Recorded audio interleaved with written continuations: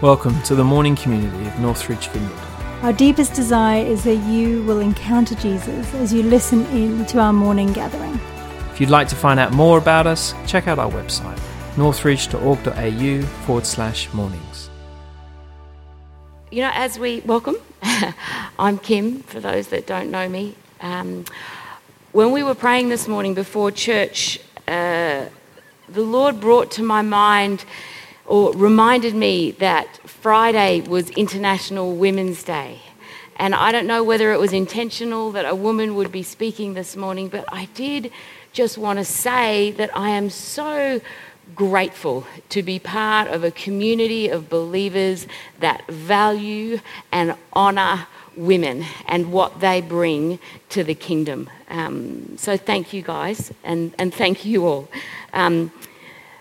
My prayer for us today as I speak is not so much that you would hear my words, but that you would hear the heart of God for your lives, and that you would take the opportunity to draw near to Him and into more of what He has for you. And the beautiful Sarah, I don't know whether she's still here. No, she's gone.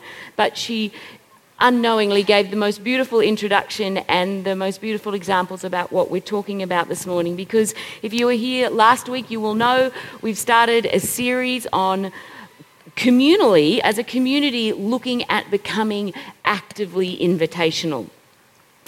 Invitation is a concept you will find all throughout Scripture. Scripture is full of invitations from God. First and foremost, He invites us through Jesus Christ into a relationship with Him. He invites us to salvation and then to an intimacy of relationship with Him.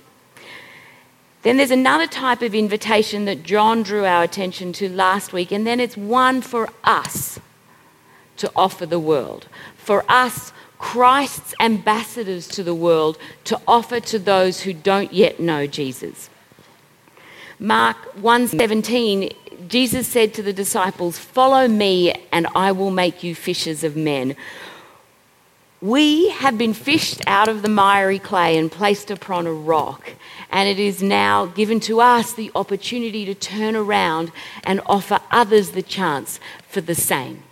The opportunity to be fished out of the miry clay, washed clean and put upon a rock. We do this by extending a hand and by offering an invitation. Last week, John spoke to us through the beautiful imagery of the parable of the wedding banquet, and he spoke to us about the type of invitation that we are offering. And this week, knowing that that invitation is good, that it's something joyous, that it's something we want to be a part of, and so therefore it is something that others will want to be a part of too, we're going to look at why we're not already invitational. What stops us from being actively invitational? Now, I want to, at this point, just kind of stop and acknowledge that not all of us will struggle, not all of us will shy away from the opportunity to invite others. And to you, I want to say, yay, well done, bless you, keep going, and perhaps find someone in our community, in our little community here, that is struggling or who is doing this for the first time, and walk alongside them, help them, encourage them, support them as they embrace this part of God's purposes for their lives.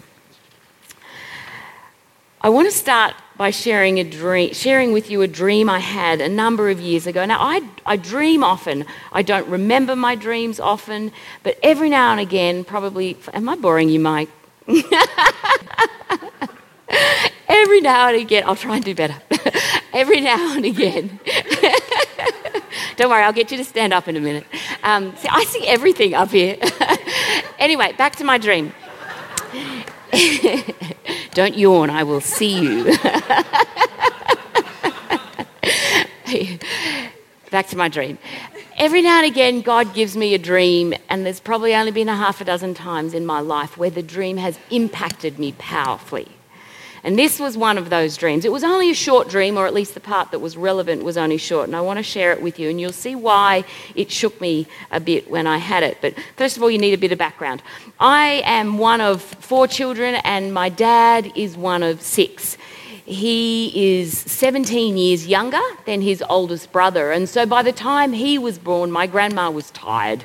And so basically, and she was old. And so basically his older sisters took a great chunk of the responsibility of raising him, and particularly his eldest sister did this, and she loved and adored him. And she's a lovely lady, and she's the lady that featured prominently in my dream.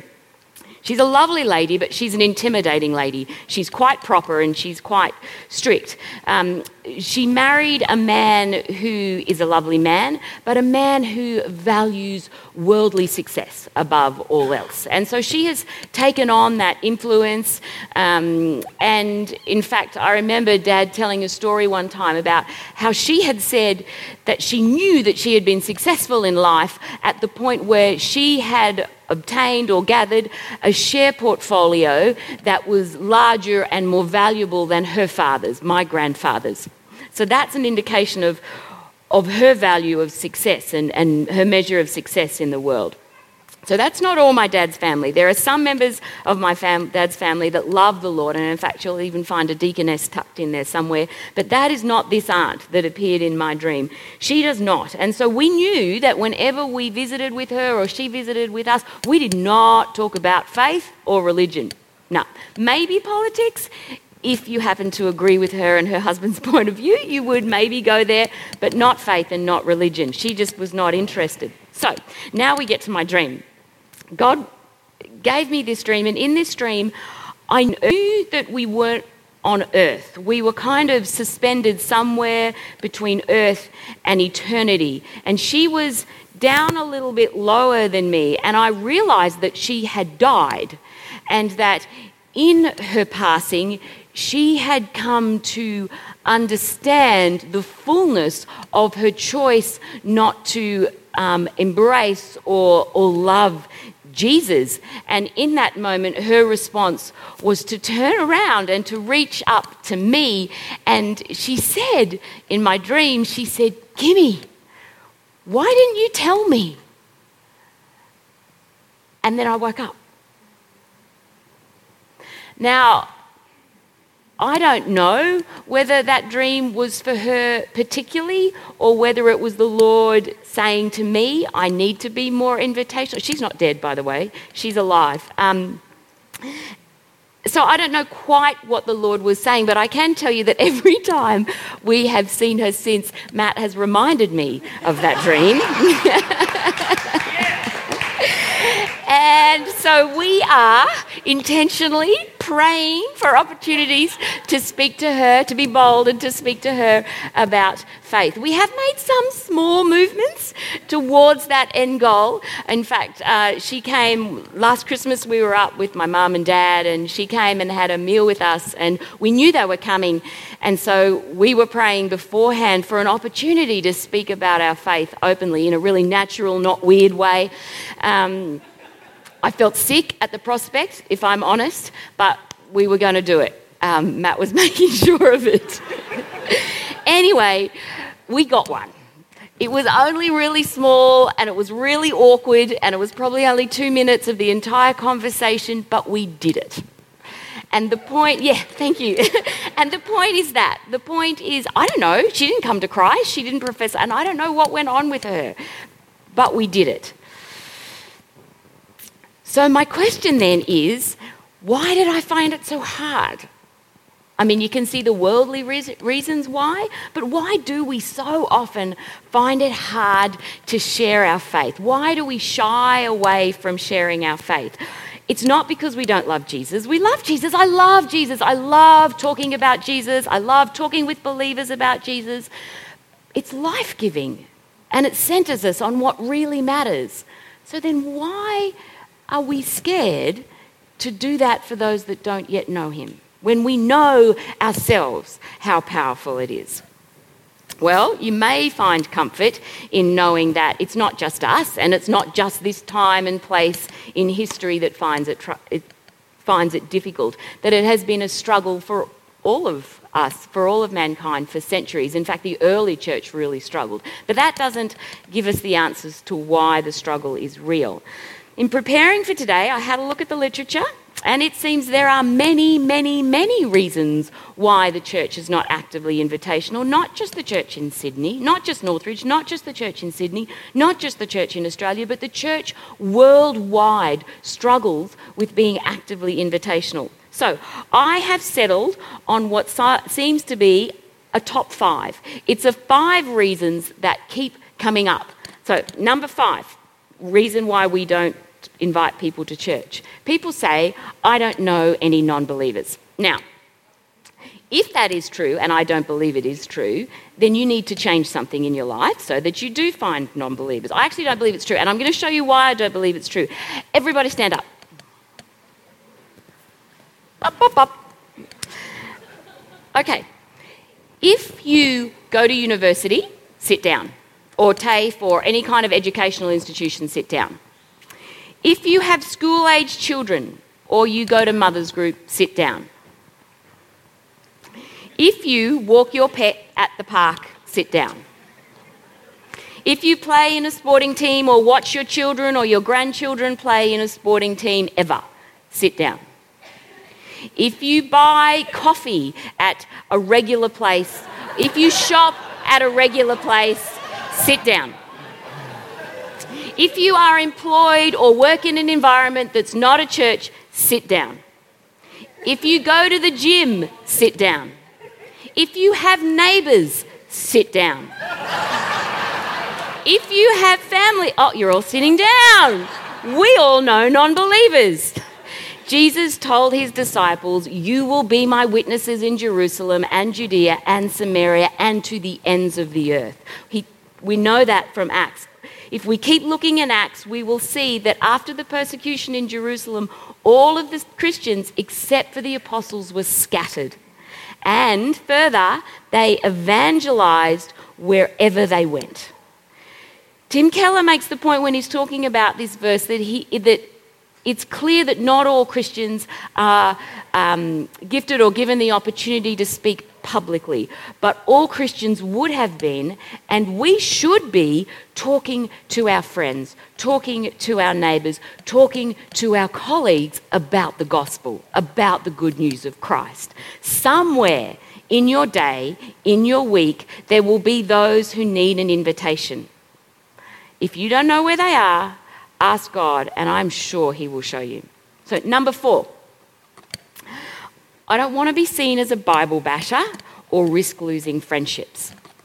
Okay, I have a story. I had a friend.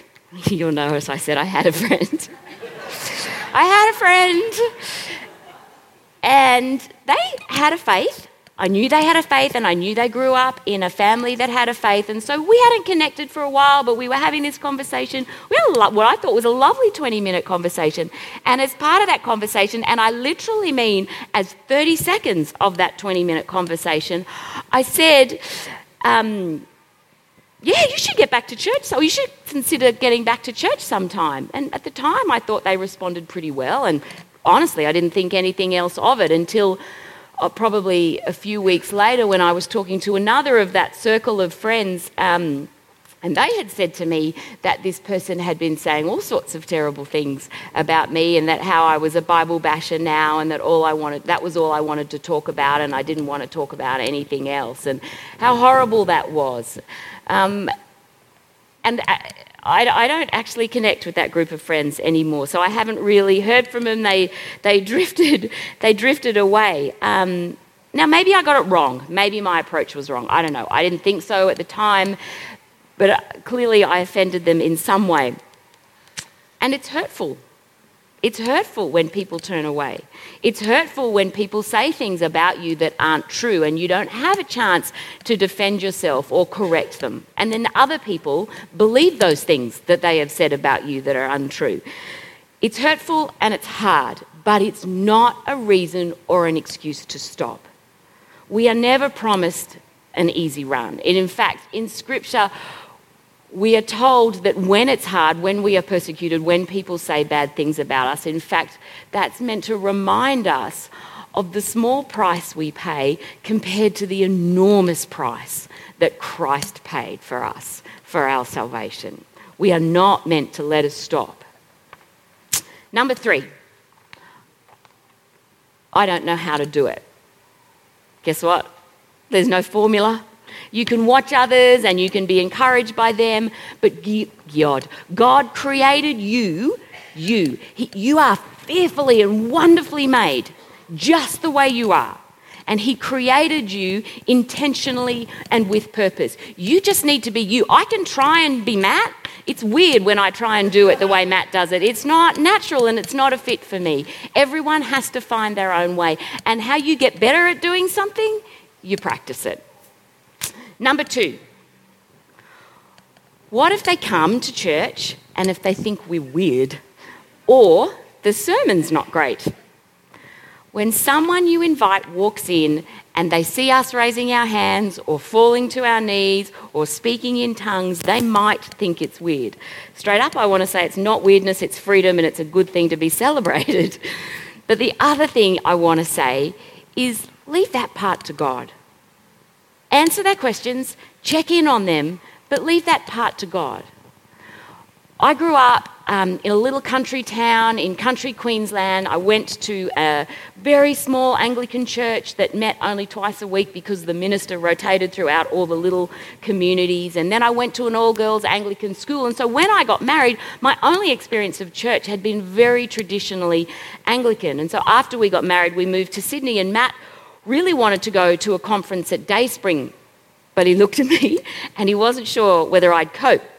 And so he spent the longest time prepping me. This might happen, that might happen, you might feel uncomfortable, it might be a little bit weird. I'm like, stop already, just let me go. So we went, and I loved it. I felt like I'd come home. I felt like I met with Jesus for the first time. All of that to say, don't assume and don't presume anything. Don't worry about whether the good worship team's on. You're all good, by the way. Don't worry about whether it's the McNee Saxton home group doing morning tea, because all morning tea is great. Don't worry about who the speaker is. God has a plan for the person you have brought. He has prepared the banquet. Your part to play is to extend the invitation. Let him do the rest. Okay, so we're at number 1. Religion is a private or personal thing. It doesn't take much reading of Scripture to see that this is not true. Faith is lived out in community. It is who we are 100% of the time, in all places, in all circumstances. It just can't be private. It can and should be humble. It can and should be filled with grace and love and lack of judgment. But it cannot be private. Okay, can we just put up the summary slide? Okay, so these are my top 5 reasons. So we can find, I've given you answers or responses to each of these excuses or reasons, but that's not enough. We won't be able to overcome them until we deal with the root of these reasons. Because if we don't deal with the root of these reasons, they'll just pop up again in another excuse. Same root, different excuse. Same root, different reason why we're not going to invite. So we need to deal with the root. The root, coincidentally and fortunately, is the same for all of them. Do you see it? Do you see the root? The thing that's consistent throughout all of them? Its name is fear. Now, we all know that fear is not necessarily a bad thing, that God gave us a good natural fear for times of intense crisis, but that fear dissipates once that crisis has departed or moved on. The fear I'm talking about, the fear that is similar here, is the fear of man, and that is a fear that paralyzes us and stops us from doing the very thing that God is calling us to do. Proverbs, it's a book in the Bible, 29 verse 25 reminds us that the fear of man is a snare, but whoever trusts in the Lord stays safe. The key to overcoming fear is to replace it with trust in the Lord, our faith. Let the word and the Spirit of God dismantle the fear, or in other words, take those thoughts, those fearful thoughts captive and make them obedient to Christ, as we're told to do in 2 Corinthians. I had a funny moment this week where I had to choose to swap my fear for faith, and I felt like the Lord was going, okay, are you going to practice what you're preaching on Sunday? Here's an opportunity. So it was yesterday. Matt and I, we had a moment. Sarah had a haircut, had a haircut, and so we went up and we were sitting in we had grabbed a coffee and we were sitting at a table outside the hairdresser waiting for her before we started on our usual Saturday round of sport. And I had my notes for today and I was reading them out loud to Matt and getting his feedback on them. Anyway, we're doing that for a minute or two, and this gentleman walks past, and I see him in my peripheral vision, and then he walks up to us, and he says, I'm just hanging around, and I thought I might be interested in what you guys are doing. Can I sit down? Sure, we said, sit down. And so I froze. What do I do now? Do I start a conversation with him? Do I silently edit my notes on my own? Or do I keep doing what we'd been doing before he sat down? So I replaced my fear with faith and I kept going. Firstly, very self-consciously, and then in a more relaxed way and more boldly. Now, he sat there and he listened for about 15 minutes and then he just got up and left. He heard most of what you've heard this morning. I don't know what impact, if any, it had on his life, but that's not the point. The point is that we are given the confidence and the knowledge of Christ in our faith, and this is our surety and our strength. This allows us to rise above and to face and conquer the fear of man regardless of the outcome. So what happens if the worst happens? We've spent some time in our household dealing with anxiety. And one of the things we do is we try and always, if it pops up, we try and look at the worst possible case scenario. And then we go, okay, that's not so bad. We can cope with that. And so then we're encouraged to go out. So the worst case possible scenario for us is they say no. The people we're inviting react negatively and they say no. What happens then? How do we deal with that? I mean, this is a problem for us actually because when we hear yes, it affirms us and we feel successful and there's something good and we like that. But when we hear no, it feels personal and it feels like we have failed. And there are just two things I want to say to that. And the first is what we've already talked about, and that is while it might be uncomfortable to hear, we know that we can face the rejection and walk through confident that when we are offering an invitation to him, we are in the centre of God's will for our lives, and that is the safest and the best place that we can possibly be. Is that me or is that upstairs? The second thing I want to say, it's fine. The second thing I want to say is that we need to reframe our perspective and our ideas about what constitutes success and what constitutes failure. And I want to look at that a little bit more. Part of any of you that's made a plan or written a business plan would know that part of any good plan is evaluating the outcome. You see an opportunity, you make a plan, you implement the plan, and then at the end of the plan, you evaluate what happened and to see whether or not it was successful. So at the end of this series, Bonnie and Rob may want to look at it and see if it was successful. You may, having listened to the series, want to look and go, in terms of my response, was I successful?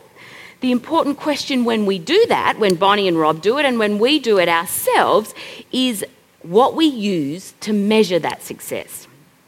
In many circumstances, in fact, in most circumstances, success is measured quantitatively. It's the easiest and most recognisable way to measure it. Did they say yes? Did everyone on my list say yes and come to church? Do we have, at the end of the series, 10 or 20% more people sitting in the chairs? The problem for us in using a quantitative method is that we don't have a quantitative God. We have a qualitative God. We have a God who leaves the 99 to go after the one. We have a God who welcomes the wayward son with the grandest of celebrations. We have a qualitative God who cannot be measured quantitatively.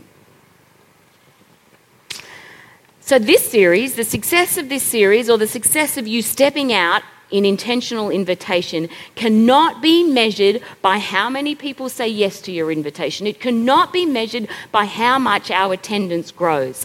Developing a culture of invitation is not about filling up the seats. That may happen, and that's not a bad thing, that's a good thing, but it's not the reason we do it. That's not our purpose in doing it. The reason we want to become invitational is not to get people into Northridge. We are actually doing something much, much more important than that. We are inviting them to something that's much, much bigger than Northridge. We are inviting them to explore the possibility of a relationship with Jesus. We are inviting them to receive salvation and reconciliation with Father God. That's what the banquet offers. And that's what we are extending in our invitation. Our success is not measured by their response. Our success is in the act of inviting. Our invitation, whether it's to come to church on Sunday, whether it's to the trivia night or another church function, whether it's simply to a conversation about God or to share our lives, our faith in a more in-depth way, is the opportunity, the possibility for someone who doesn't yet know it to receive the love of God into their life, and that is a good and worthwhile thing. So that's what we are talking about this series. That's what we are inviting you to. So I'm going to wrap up. And I want to pray. I want to pray for all of us, and I want us to pray for each other. And I want us, as we do that, to remember the prophetic word that Kathy had this morning when she said, the presence of Christ breaks chains. His power, there's power, what did you say? There's power in the name of Jesus to break chains. And that's what we're doing this morning. We need prayer and the Holy Spirit to break the chains of fear and to empower us to offer an invitation for those who don't yet know God. And Bern said it when we were praying before the service. Bern said it so beautifully. Bern, where are you? I hope you don't mind me repeating your words. Do you mind me repeating your words? Excellent. He said, it's the greatest thrill to invite people who don't know Jesus into the kingdom. I pray that it would be that for all of us, that it wouldn't be something scary or intimidating or something that we would shy away from, that we would come to know it as the greatest thrill in our week. So stand with me as we pray and we finish our service. I had some specific words. This is not a limitation. If there is something else that God has prompted you on as we pray, I've spoken this morning, come on up the front. But the specific words I felt like the Lord was touching on was, if you have been wounded or hurt previously, maybe if you have lost a friendship over invitation to faith, then I would love to pray for you. If you've been offended by what I've said today or what was said last week, then please come up. We'd love to pray for you too. If you want to, God reveals our heart through offense. So if you're ever offended, ask the Lord what he's doing in your heart. Boldness, if you want boldness, if you want to see the opportunity that sits before you, then come up and we'll pray for you. And if you just don't know where to start, if you just want courage to start, then come up and we'll pray for you too. So if any of those things are prayed for you, come on up. I'll ask the worship team to come back and just play for us. But I'm going to pray, and then if you feel led to come up. Otherwise, go and be blessed and be a blessing to your community this week. Heavenly Father, Lord God, I thank you for who you are. I thank you that you are the rock that we stand on. I thank you for the gift of salvation. I thank you for your grace and your mercy and your love for us, Lord.